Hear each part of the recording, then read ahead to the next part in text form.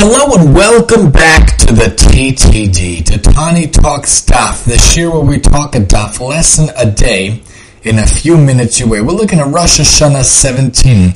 The Gemara has been talking about the idea in Rosh Hashanah where the three books open before Hashem, the Beinoni, the middle people, may be saved or maybe not, and a lot of times the commentators tell us that we should view ourselves as Beinonim and keep doing more mitzvahs so we become in the book of life. That, of course, is the book of Tzaddikim, book of life, those who are inscribed and transcribed for life, and the book of death, those who are sinners, those who are transcribed for the book of death.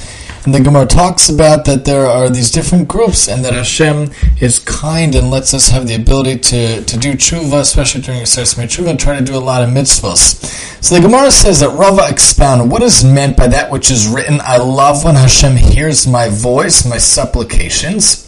The assembly of Israel said before Hashem, Master of the universe, when am I beloved before you, when you listen to the voice of my supplications? And what is meant by the verse, I was poor and he saved me?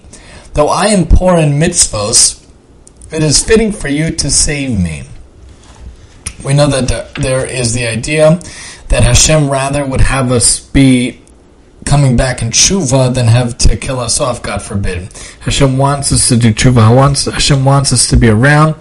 Hashem wants us to be able to be doing mitzvahs, so it's better if we do tshuva, better if we do mitzvahs and stand before Him. The idea being, Hashem loves to hear our voice. Hashem loves to see our actions. Hashem loves to see our mitzvahs. If we do mitzvahs, if we do good things, then we can be sure to be able to be around. The notes point out that the word can be not just love, but also that Hashem hears my voice, hears my supplications, and also the intermediate group of people who do not have sufficient merits to outweigh their transgressions. Nevertheless, Hashem saves them from Gehenna by tipping the scales in their favor, as Rashi points out. So the point being, we should do what we can to always talk to Hashem, for Hashem to hear our voice, to love our voice, to have a conversation with Hashem, not just the Seres Yimei Tshuva, not just the Rosh Hashanah and Yom Kippur time of the year, but all throughout the year. Talk to Hashem every day.